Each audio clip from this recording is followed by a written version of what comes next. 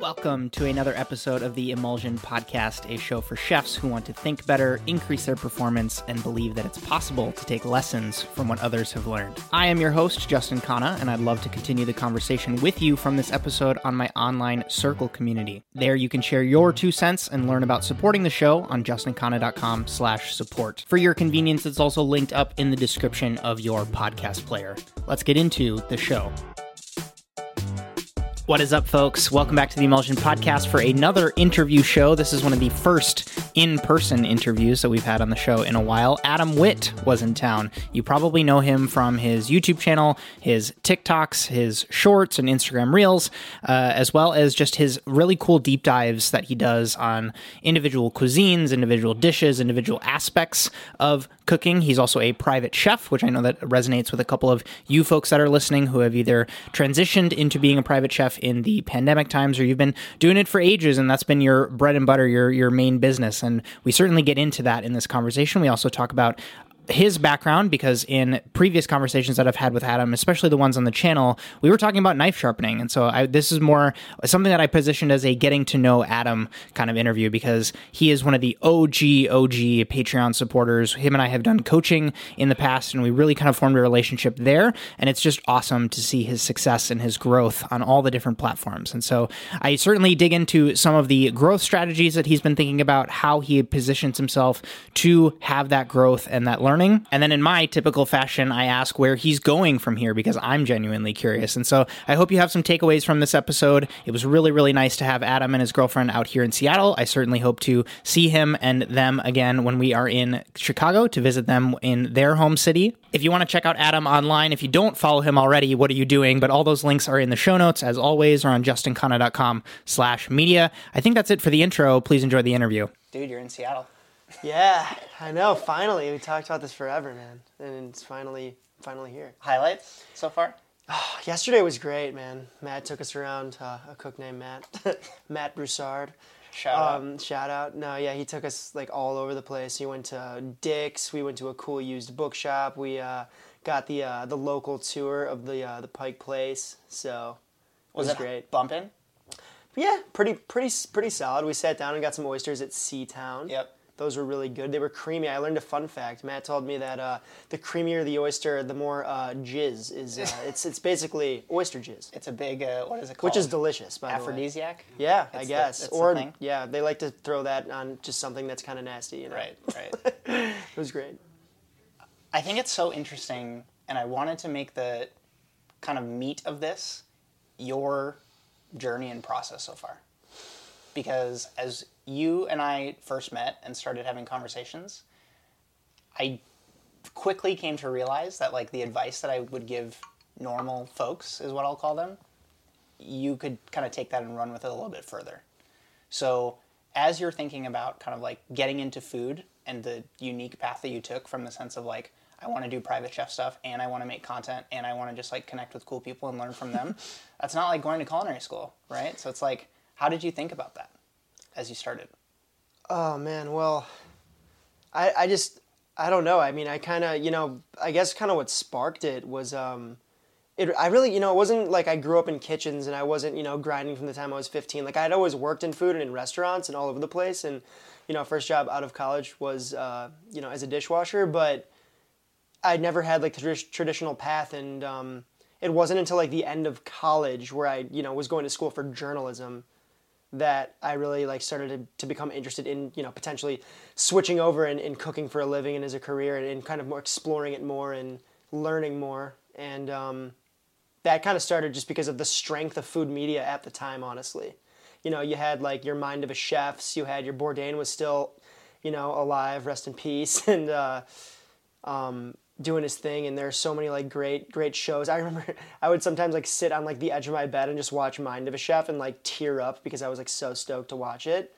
And I was like, yeah, I shouldn't be doing this journalism thing. I should probably get in the kitchen. But I always had that wall coming from my parents are like, yeah, use your degree, this and that. And I was like, yeah, I'm gonna use my degree. And I kind of tried doing that for a while. And I tried maybe mixing the passion of food with something in food media.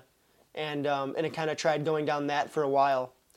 And basically, I feel like I'm just going off on a tangent. No, it's here. good. It's good. Yeah. Because I'm picking up little nuggets that I want to pull on in a Okay, second. yeah, just keep please going. jump Yeah, in because yeah. I'm blabbering. Yeah, so it really started like at the end of college. I didn't know what I wanted to do.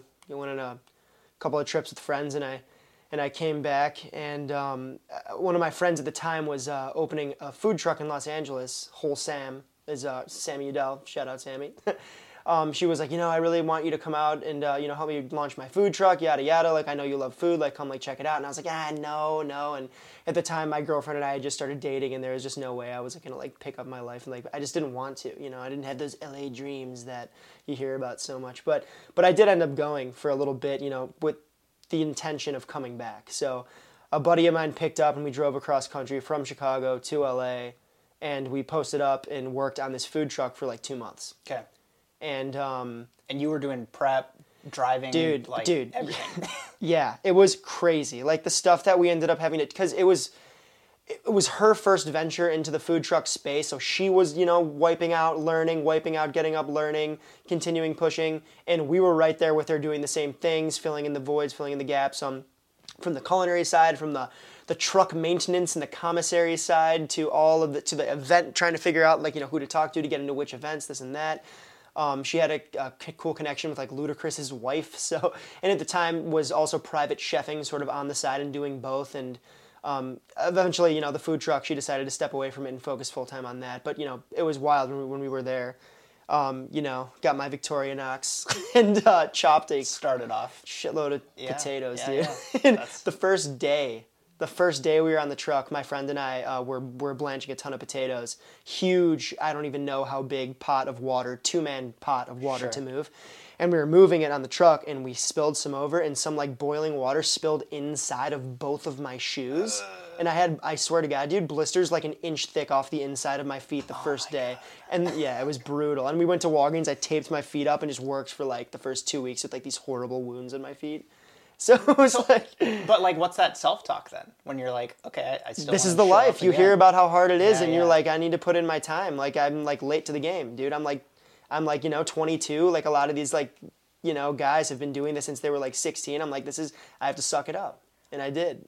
I wanted to go back to that moment that you talked about with Mind of a Chef too, because there's a lot of people who are at their accounting job, or they are an author, or they're in finance or whatever, and they look at food being portrayed in media, and you're oh, this is really cool. Maybe this could be something that I could, there's so much romance to it, right? Dude. So is that expectation what you're trying to ultimately go, you're trying to reach that point? Have you reached that point already? Or what about it drew you to it? And because what I don't want, and what I'm hoping to, as a semi-leading question, is does it live up to the hype? Did you find something else that kind of you found fulfillment in food that may or may not have matched with what you saw on TV? Well, I think, I think my experiences was just from the jump, just a lot different than your average, I want to say line cooks, because I agree. Because and that kind of gave me a complex for a while that still even to this day sort of wrestle with sometimes. I'm why am I the one on camera showing these people how to do this when there are so many other super talented guys my age, sous chefs at this point. I'm almost I'm 27. People my age in restaurants are crushing. There are some chefs CDCs and stuff who are so, but.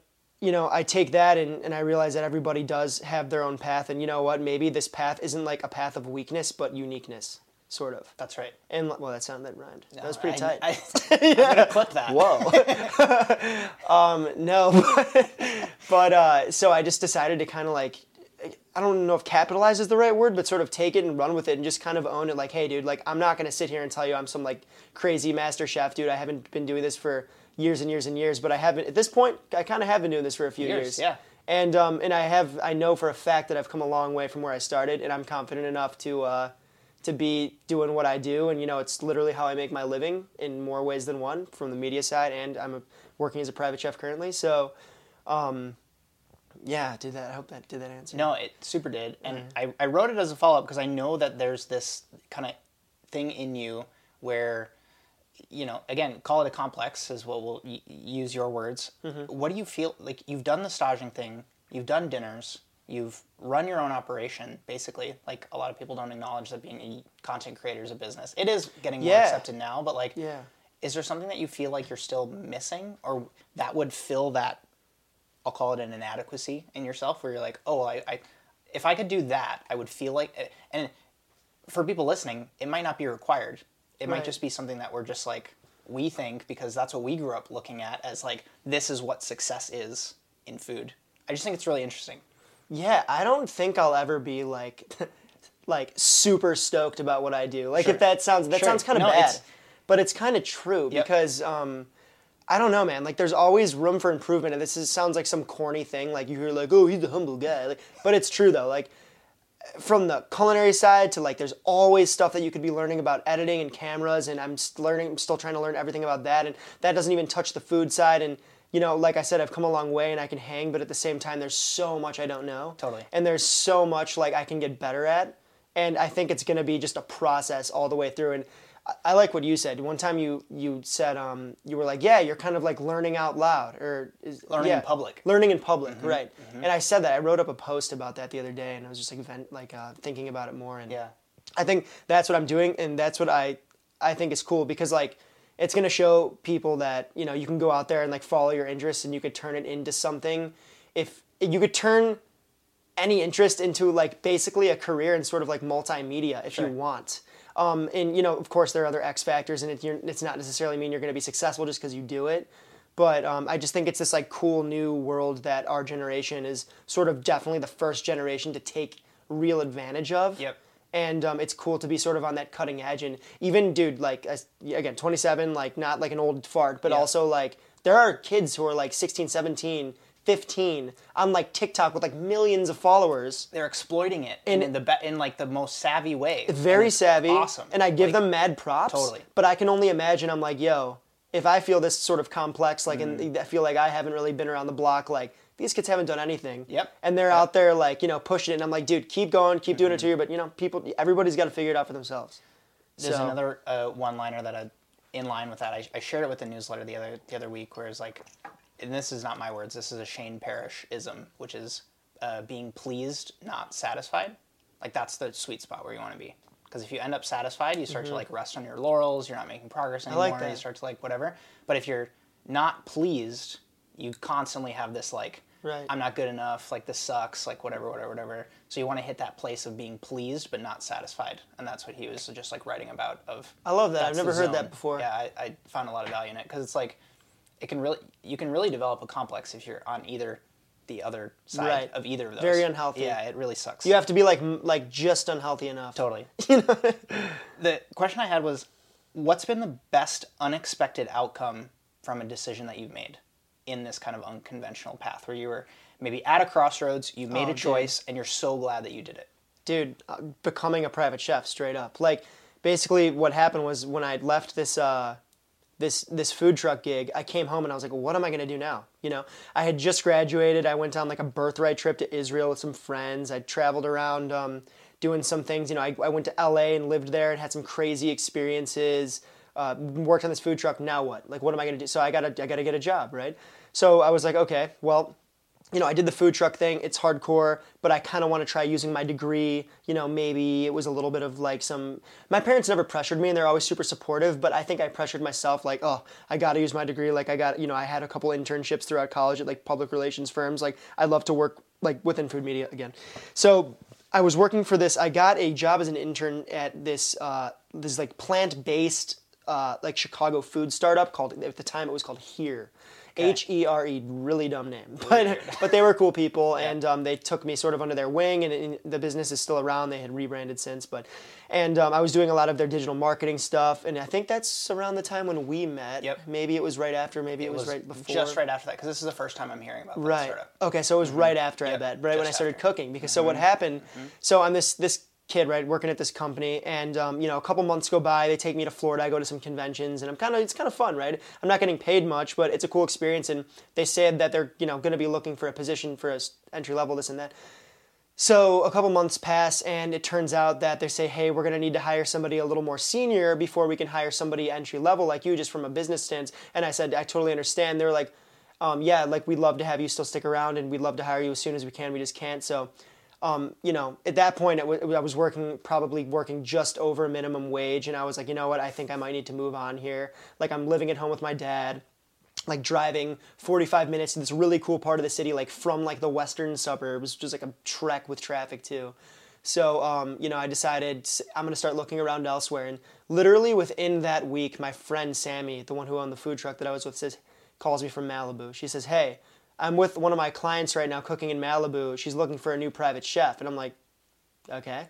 And she's like, do you want to do it? And I was like, no. Maybe. And I was like, you know what? No, I don't think so, but this and that. I think I kind of jumbled the story. A week passed. Within that week from the initial call, I basically got the news that I wasn't going to be hired. So I call her back and I said, you know what? Screw it. Like, yeah, I'm interested. Like, what do we do? And she's like, can I FaceTime you? I'm literally playing, like, I don't know what game, but I'm like mic'd up with my friends, like probably like a little stoned. Yeah. And like my dad's like watching football. I'm like, yeah. So I like throw my controller and stuff, and I like run outside, and it's like fall, so it's kind of cold and it's windy. I like put my hoodie on, and it's like scrunched up. I look like Kenny from South Park, and I'm like FaceTiming this person. She's with my friend Sammy. They answer the phone. First thing she says to me, whoa! And I'm like, what? And then she's like, I didn't know you'd be so young. And I was like, yeah, I don't know what to say to that. So I'm like, yeah. Anyways, we ended up talking. She ended up liking me. Sammy probably definitely vouched for me. And, you know, a week passes by. I go to her house. I cook dinner for her and her husband. They like it. I get hired. Do you remember what you made? Oh, man, I wish. I think it was some sort of chicken dish. My current clients, they like to eat, say, classic Americano, not too adventurous. Totally.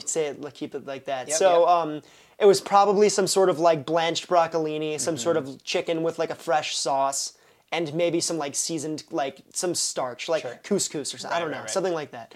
It was nothing big, but that's exactly what they wanted. They wanted somebody who can just create like simple, easy, healthy meals, nothing too adventurous, sometimes maybe. But, you know, so I did that. They liked the food. I was kind of going, I guess you can call it a la carte, every like couple of weeks, or I'm sorry, within the 2 weeks, maybe 3-4 times. And I told her, I was like, hey, you know, I'm looking for something a little more permanent. If you'd like to like hire me, like we can talk, but I'm going to have to move elsewhere, look elsewhere if not. And pretty much like the next day she sent me a contract. Whoa. And all of a sudden she's like, hey, we'll put you on salary for this amount of money. I had never made that much amount of money in my life. Yeah. So I was like, whoa. Yeah. Yes. And kind of overnight, I became a private chef, and I realized, okay, this is a weird thing to just like kind of go from this like zero guy who's worked in restaurants his whole life but never in the back of the house on a food truck to considering him like a private chef. So that's when when I got a real fire lit under my ass, and I just dove into the books. I dove into the media, the videos. Yep. I think I reached out to you. That's when we started doing coaching. Yep. And every day since then, it's just been cooking all day. So when you initially had those thoughts, what gaps and what were you trying to fill gap-wise? You were like, I need more creative dish ideas. I need to know how to pull dishes together. I need to know, like, the super basics. Like, dude, everything. But starting with the basics. So I actually found, shout out Chef Jacob Burton, if you don't know who this is. Don't know. He's a YouTube guy. He's a professional chef, call him that. Sure, he works in a restaurant. And he's like, kind of like, he does this online culinary school program. I immediately bought it, printed it. I watched all the videos. I practiced everything from like basic hollandaise to like French omelets to like all the basic sort of like Western, Eurocentric, you know, American culinary school type stuff. I really wanted to like do that because I'm like, you know, this complex, like where does it start? I didn't go to culinary school. Let's learn some culinary school stuff. And then I quickly realized, you know, cooking is more than just culinary school stuff, and started branching out, and I'm very sort of like, I was structured with it, sort of, kind of like trying to do, okay, let's get good at sauces. Let's talk about like proteins and like fast versus slow cooking methods, and like how we can like, how, you know, what the difference is and like why it works. And this is all sort of laid out in this curriculum. And then from there I would read other cookbooks, and it was a lot of messing up, a lot of really bad stuff at first. You know, that still happens to me today sometimes. Like sometimes you try something new and you're like, this sucks, you know, but that's kind of the fun of it. I think that there's, I don't know. I know I continue to give you props, but do you ever read 4 Hour Chef?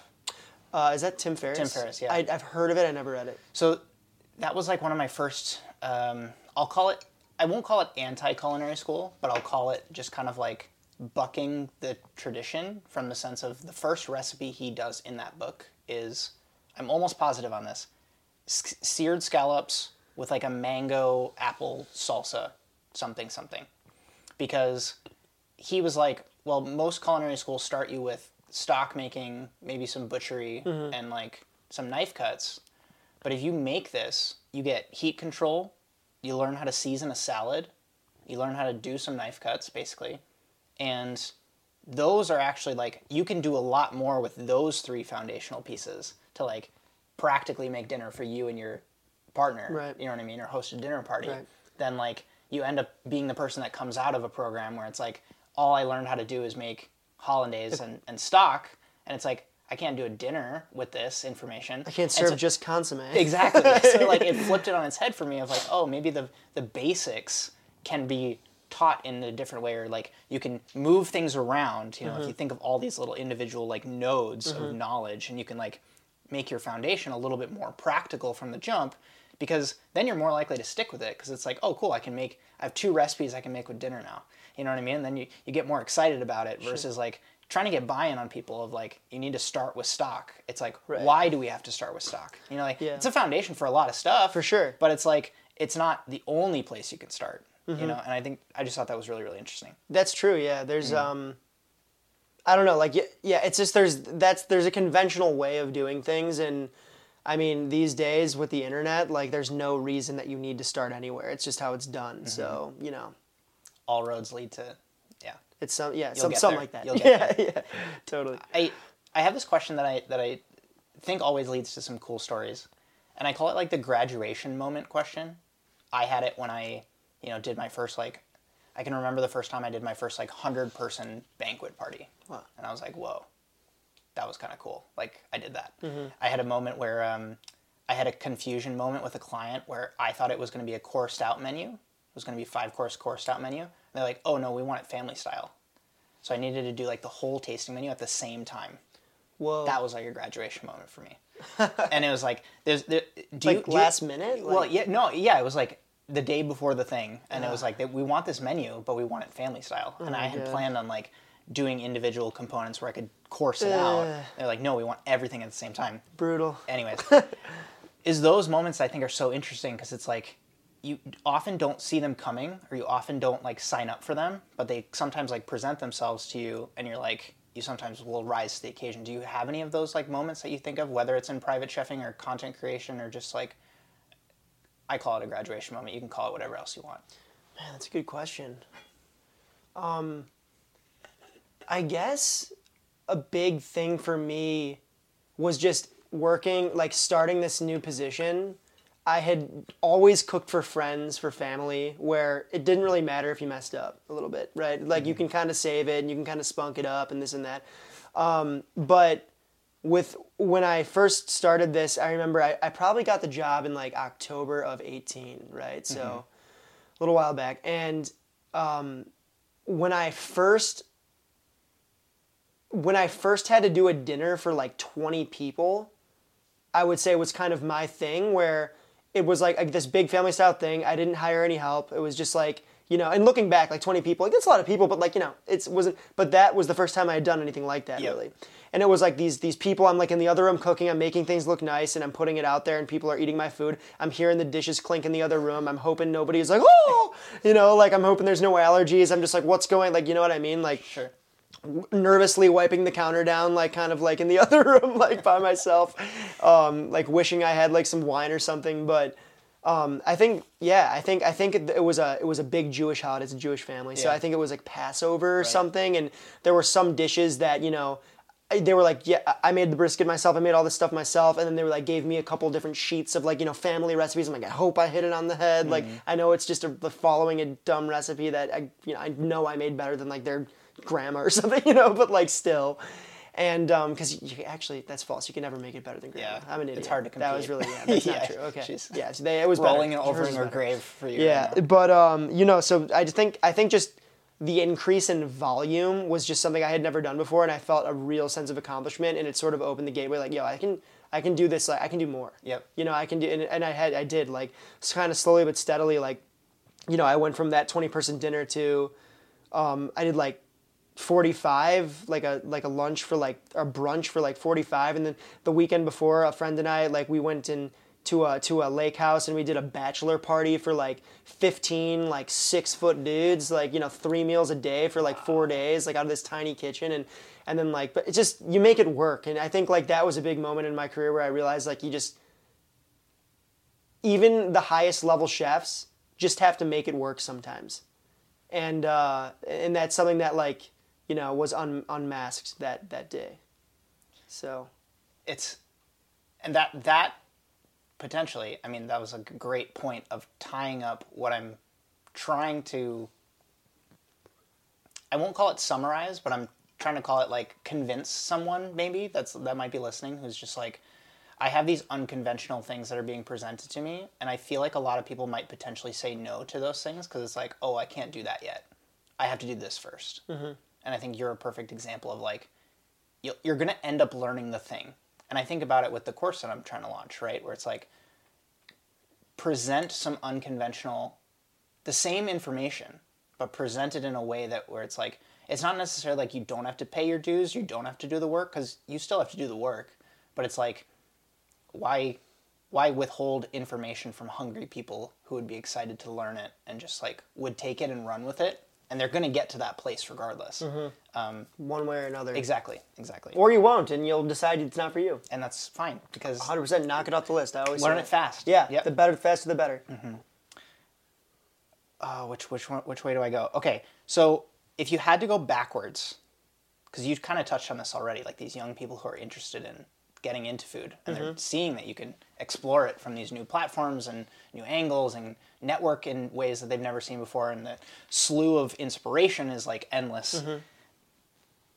Put yourself in the shoes of someone who is where you were when you kind of had to make some of these decisions, when you wanted to get into food. What would you do differently if you were like 2021? Right away, I would probably, it's hard to answer something like this because this is going to sound again generic and stupid, but I really don't have many regrets because I wouldn't be where I am today. And I again know I have so much to do, and there's like, you know, I'm by far like, there's a lot to learn. Yeah. There's a lot of more messing up to do. But I would probably just put myself deep in the shit. Like I would go to like the dopest restaurant in town, and I would start as a prep cook, and I would just like work my way up. Like, I honestly kind of did that when after I graduated. I was, you know, a dishwasher. They didn't have any back of the house roles, and I was trying to get like a prep cook. But then like sometimes when it would be slow, I would work as a prep cook, and I would like shuck corn. I would like cut corn. I would like cut, you know, basic dumb prep stuff. Not dumb. It had to be done. Yeah, you know what I mean? Totally. Redundant, probably. Yeah. And I got back there and did that. But you know, the thing is that I wasn't staying in my college town. I had plans to move back, so it was almost kind of like I did it to cross off the dishwasher grind on my life journey. And I think that that's kind of a good mentality to have. It's not like just get it done and forget about it, but you just got to get back there and like, dude, take a job as a dishwasher. Like, dude, you're not too good. Like, I guarantee you're not too good. Like, that's right. Get back there. Mm-hmm. And I would like to have probably had a little more industry experience, just because like I think that flexing the sort of like sense of urgency that comes with that is a great thing that I didn't realize was so important. Like even in my private chef job, right? Sometimes I have the luxury of cooking dinner for 3 people, taking my time, putting it out sort of almost on my, like in my schedule. Like when it's done, they're happy to eat, you know, which is amazing. But then like, you know, there are also events where people are ready and you need to be like, things need to be plated and out the door by like X, you know. And I think that sense of urgency, if you know how to like react to that and work with it and be good at that, then you're going to be able to cook in a chill environment too, very easily. So, do you have a favorite stage that you've done? Well, I've done one stage. The Elska one. The Elska stage. Yeah. And it was cool.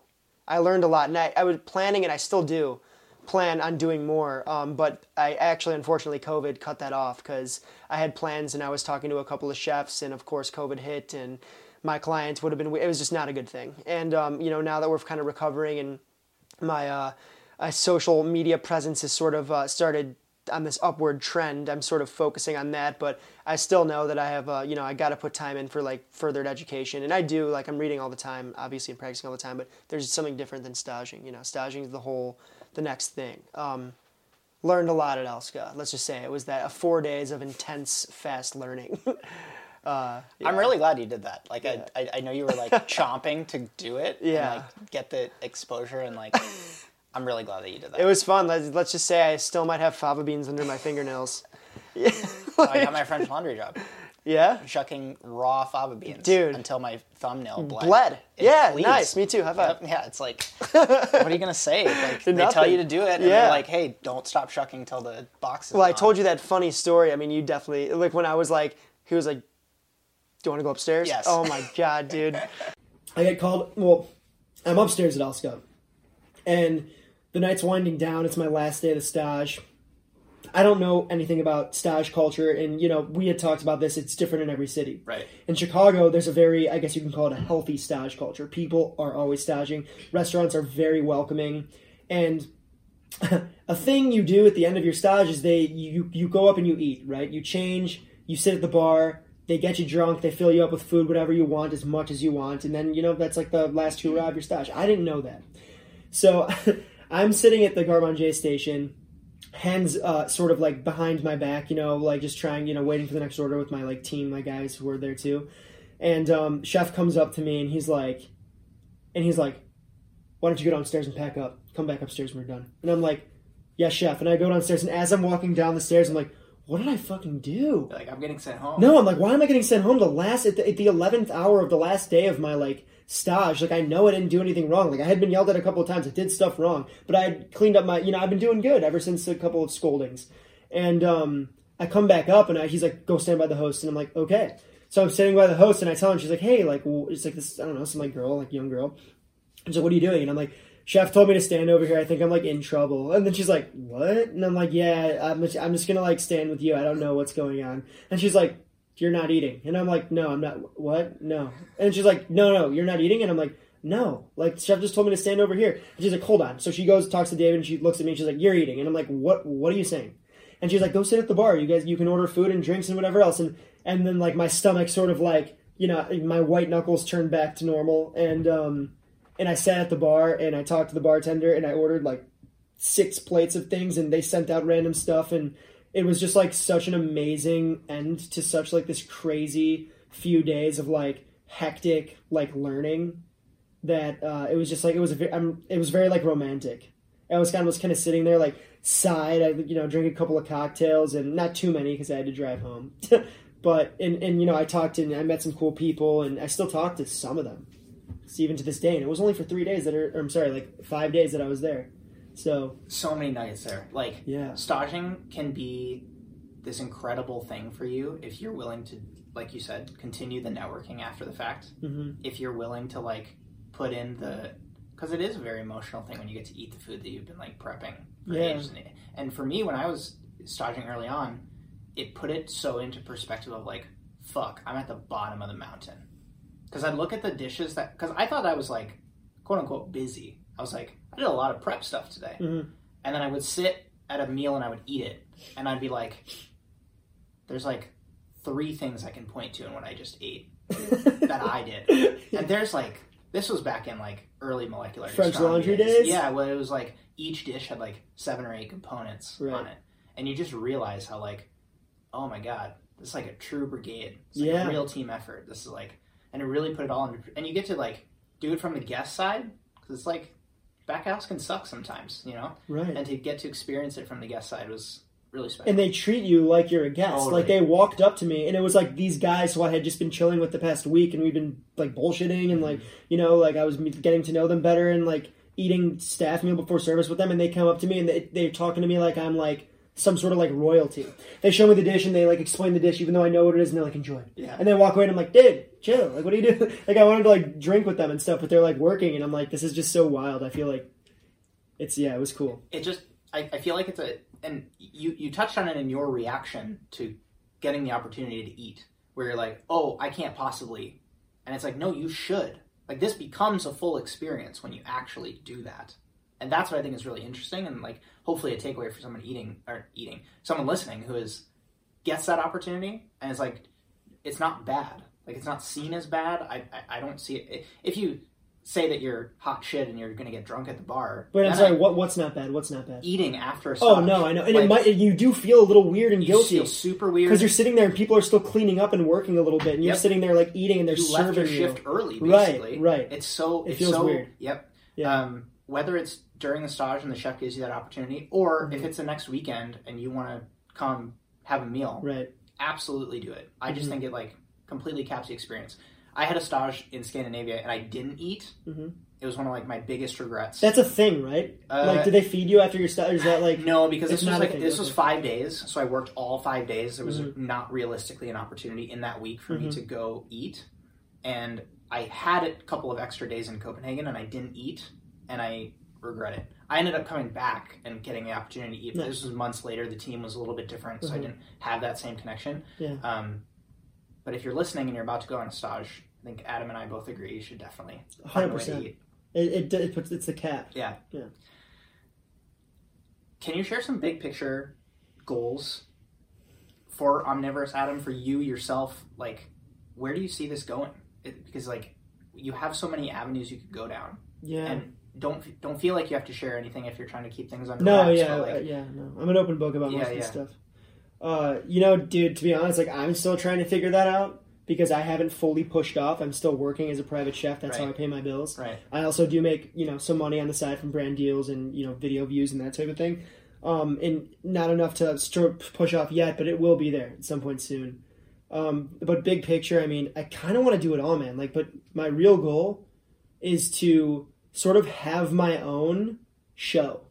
Not on Netflix, not on the Food Network, none of that. I want like my own internet show where I can completely control everything.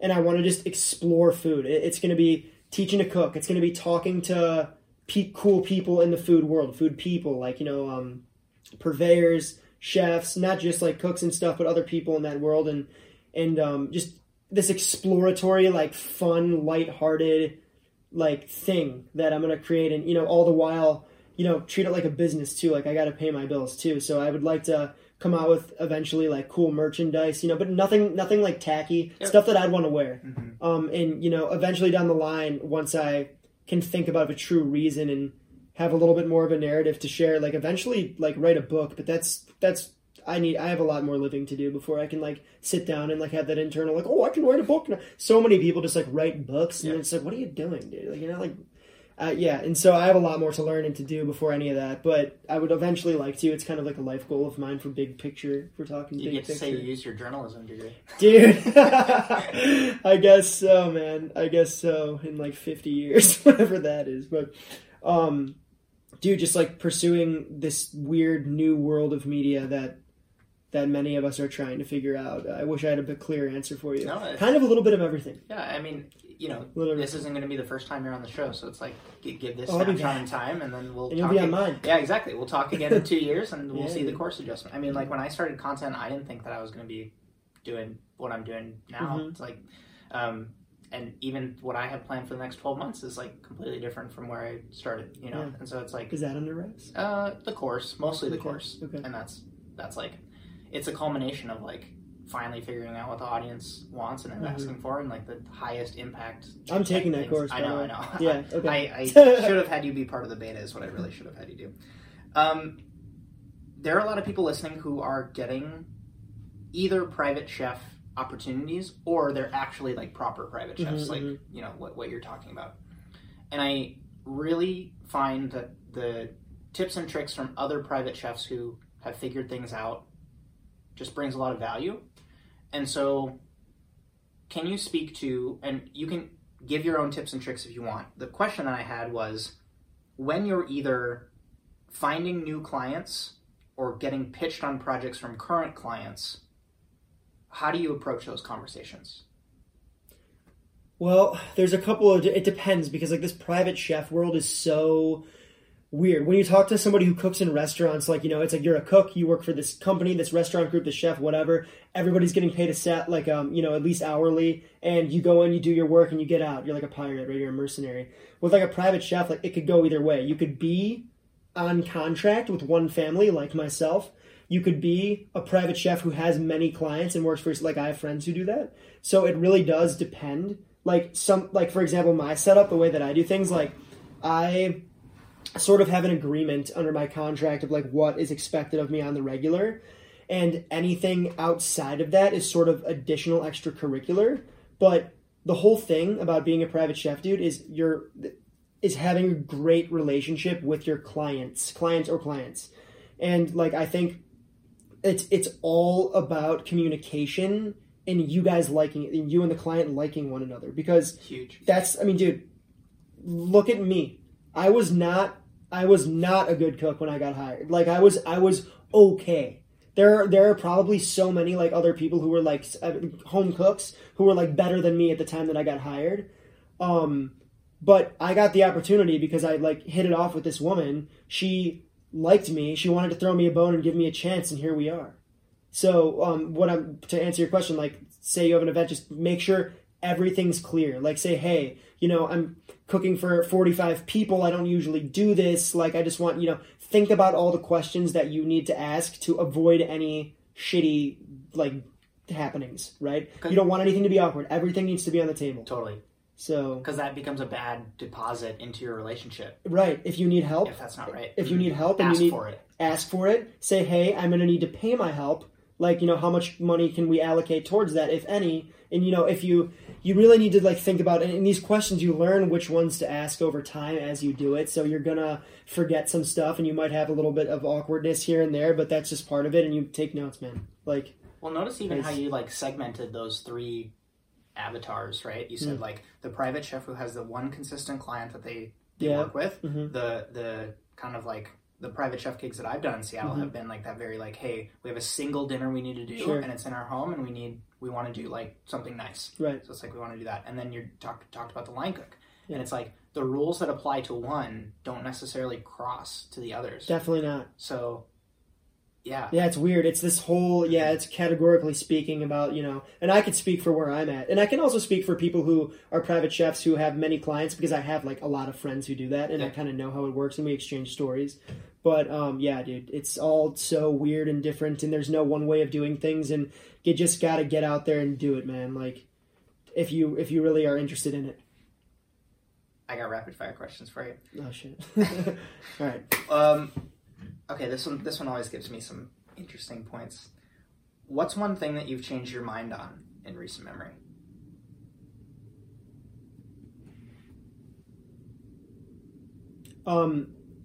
I've realized that delegating a video editor is probably something I'm going to want to do in the future. And you don't have one currently? I'm working with a guy, we're kind of onboarding right now, and I'm not really sure how it's going to work out, but like, I like editing. I have a certain style that I don't always like editing, right? But yeah, I'm kind of controlling about it, sort of, because I have a certain like look and feel and vibe that I do. Yep. And that's what I've changed my mind. I realize that to take the next step, I need to delegate. Do you feel similarities to cooking with editing? Yeah, kind of. 1,000% do. That's funny. Sort of. I mean, like, you're taking raw materials and you're changing them, and when you're done, it's like, oh, like when it all comes together, you're like, yes. But the coolest thing about it is that like it lives beyond what the lifespan of a dish is. And that's what really blew my mind when I first. Well, not necessarily, dude. With photography and everything, that's true. It can be fleeting. Yeah, you can't. Well, you only experience it once for the first time. I get it. And taste it. Yeah, totally. So what's? I mean, is it like initial cut, and you go through into the ending piece? We're trying to figure that out. Yeah, we're trying to figure that out. I mean, because it's there's just a lot to of get ways. Practical, because like there's a lot of chefs who also are like, hey, I can make some really cool content, but I don't want to edit. So like, what are you outsourcing first? Like, if you don't mind getting practical. No, dude, I really do think that if you want to be in the food media space, it is in your best interest to at least learn the basics of media. Shoot yourself a couple of times, shoot yourself, clip that. No, but shoot yourself doing stuff, and like maybe get like a entry level like Rebel TI, some Canon for like $600, and like I know it's a lot of money, it'd save your shillings, and like learn about the basics of videography. Take a simple class, look stuff, free videos up on YouTube, and learn that, and do it for a little while. Understand like the pain that comes from kind of the learning curve that comes from it, and make sure it's something that you really want to do. And then when you're at that point where you realize, look, I've always been the cook. Like for me, it's always been food first. Like I've always been more about the food and the cooking than the videography work. And it's only in the past, I would say, year that I've like tried to consciously take the video side of it more seriously and learn more about my camera. And just videography is, luckily for me, I think some of it comes naturally in terms of where to place the camera, what shots to get. But like the technical side, that doesn't come naturally to anyone. You just got to learn and read. Well, because I can only imagine helps your editor too when you know how to evaluate their performance. That is the worst thing in the world when you're working with someone who kind of thinks they know what they want, but they don't actually, and they can't speak the language. You can't talk about keyframes and crossfades and do this to the audio and like... And just like color, all that stuff. So, Totally. So yeah, I would say, yeah. Is there an ingredient you're obsessed with right now? Labna. Yeah. Did we talk about this? We might have talked about it, but like just like a simple strained yogurt. It's like I just like love it. You can season it up however you want. Like my girlfriend's really good at making this dish that she does where it's so simple, but it's just like a seasoned labna with like this delicious, just like it's summer, so we got tomatoes, so it's like this tomato oil and tomatoes and fresh herbs, and it's like so easy and rustic, but it's so good. And you put that on crusty bread, and it's like GG, dude. You can talk about it in the context of writing, or you can talk about it in food, or you can talk about it in business. But is there a book that's been particularly impactful for you? Definitely, dude. The curriculum that when I first started, the Jacob Burton, to plug him, like he deserves it. I'll link it. He really does deserve it. You got to check him out. He's great. Yeah. I think he's based in like Northern California or something. But it's the F-step curriculum, and it's a great starting place. Put it that way. Mm-hmm. Is there a technique that you're still intimidated by in the kitchen? Oh man, definitely. I'm trying to think of what it would be though. I mean, it truly never ends. But if there's something where you're like, especially sort of like, I guess like any sauce that can break on you. I'm just kind of like, like this is like I need this to hold. Or, I don't know, something that can break on you, like, while you're holding it is just, like, it's always kind of like you take up the lid and you're like, okay, cool. Or you're like, you know what I mean? Or, like, do I need to, like, start over? Check on the baby. Yeah, pretty much. This can sometimes flop as a question, but I think you might have a good answer. Is there something that doesn't end up on your Instagram, as in you don't share it widely, that you get really excited about, or you love it?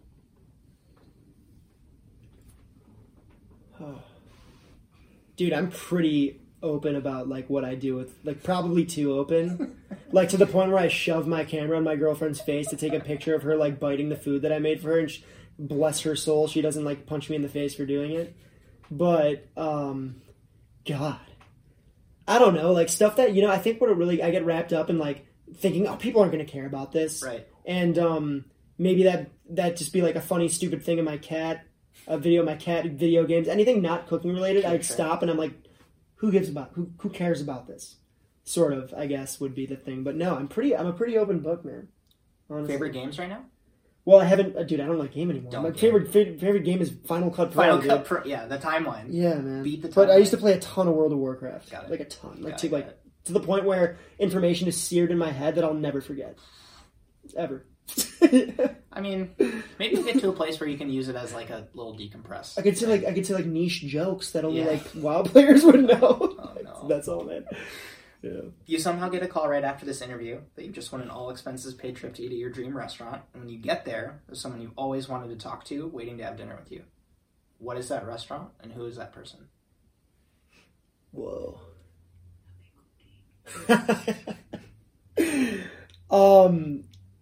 I don't know where it would be. I'm just gonna call it Lyon because I think that's where he's from. But I would go to Lyon, and I could be wrong, so fact check me. But I just like love Jacques Pepin so much. Mm-hmm. Like I just think like what he's done for like food media. Like it's also weird because I think of like chefs like through the lens of like also media too, and like like the cutting edge of that too, like him and Julia and like the other shows he did throughout the 90s. But he's been living, I believe, in Connecticut for the past like 40 years. So, but I think he was originally from Lyon. He cooked for like the president of Paris and the president of France, probably in Paris. Mm-hmm. So, but I'm going to call it, in my weird fantasy world, I'm going to say Lyon, France, Jacques Pepin. Yeah. That's tight. In like the 60s when he was like a young guy. Real flashback. Yeah. Last question for you. And I do want to, ask you if there's topics that you wanted to discuss that you didn't get a chance to talk through. And we can talk about those after you answer. What do you think chefs can be doing better to help the next generation? I think a lot of that's kind of already happening right now because people are starting to like loosen the reins and like not be as asshole-ish. I know like in my city, like some of my friends who I talk about, like from Chicago, for those who don't know, and there was a big culture of this like abusive chef, like the classic what you would imagine. It's in a lot of cities, but I guess you told me. I told you. You told me this. Because I lived it. Yeah, I lived it at Grace. You know what I mean? Grace, and there's like, of course, it started at Trotters, and I lived it at Alinea too. I started at Alinea. It's the same. I have friends who worked at Alinea, and they tell me some crazy stories, and they still know them like crystal clear, and it's been like 2 years, 3 years. Yep. And it's like it's real trauma. Yeah. You don't want to say it because you're like, I'm just making fucking venison broth right. on my station, but it's like real trauma. I think that a lot of that, and remember, like coming from this restaurant world, I only know so much because like I've only spent so much time.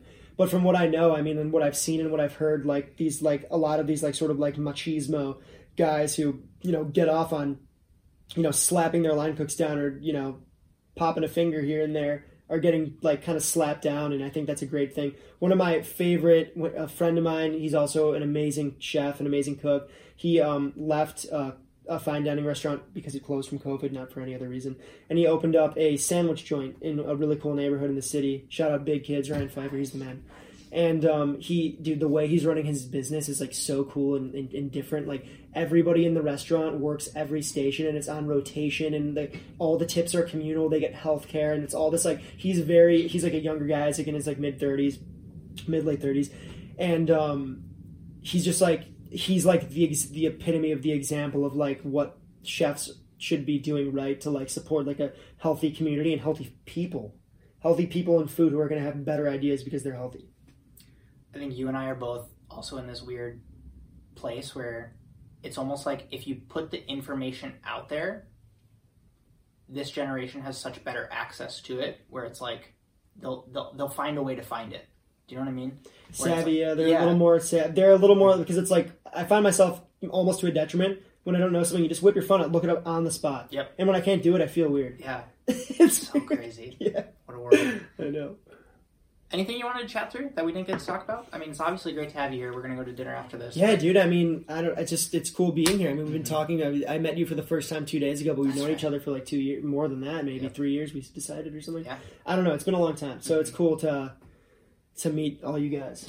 Yeah. And that's really all I got to say, man. That's it. That's cool. Well, thanks for coming on the show, dude. Dude, thanks for having me. You're going to be on mine soon. Or whatever mine is. Mine makes it Chicago. 100%. What's up? Justin here again. Because, I mean, if you're still listening, you didn't not like this episode, right? And if that's the case, I'd like to think that you'd get value from the other work that I share here online. It's all focused on helping chefs and hospitality professionals perform better. If you don't have a lot of time, the best place to start is with the email newsletter that I write every single week called the 80/20 Edge. That's where I share knowledge on sharpening your skills, asymmetric upside, and exploring the industry beyond the status quo. And I say it saves time because I include all of the content that I publish that week all in one place as kind of a weekly digest of sorts. Next up, you should check out my YouTube channel for gear reviews, clips from podcasts just like this one, and documented experiences from some of the best restaurants in the world. And lastly, if you'd like to learn about my intense cohort-based professional development-focused course, get coaching from me to help you make your next move, or just support the show, you can check out justinkana.com/support. And if you do support this show already, that's greatly appreciated. Thank you. Finally, it really does help to share a review of this show on Apple Podcasts to help the podcast universe know that people like us like shows like this. And until the next episode, my name is Justin Kana, and I hope you have a good one.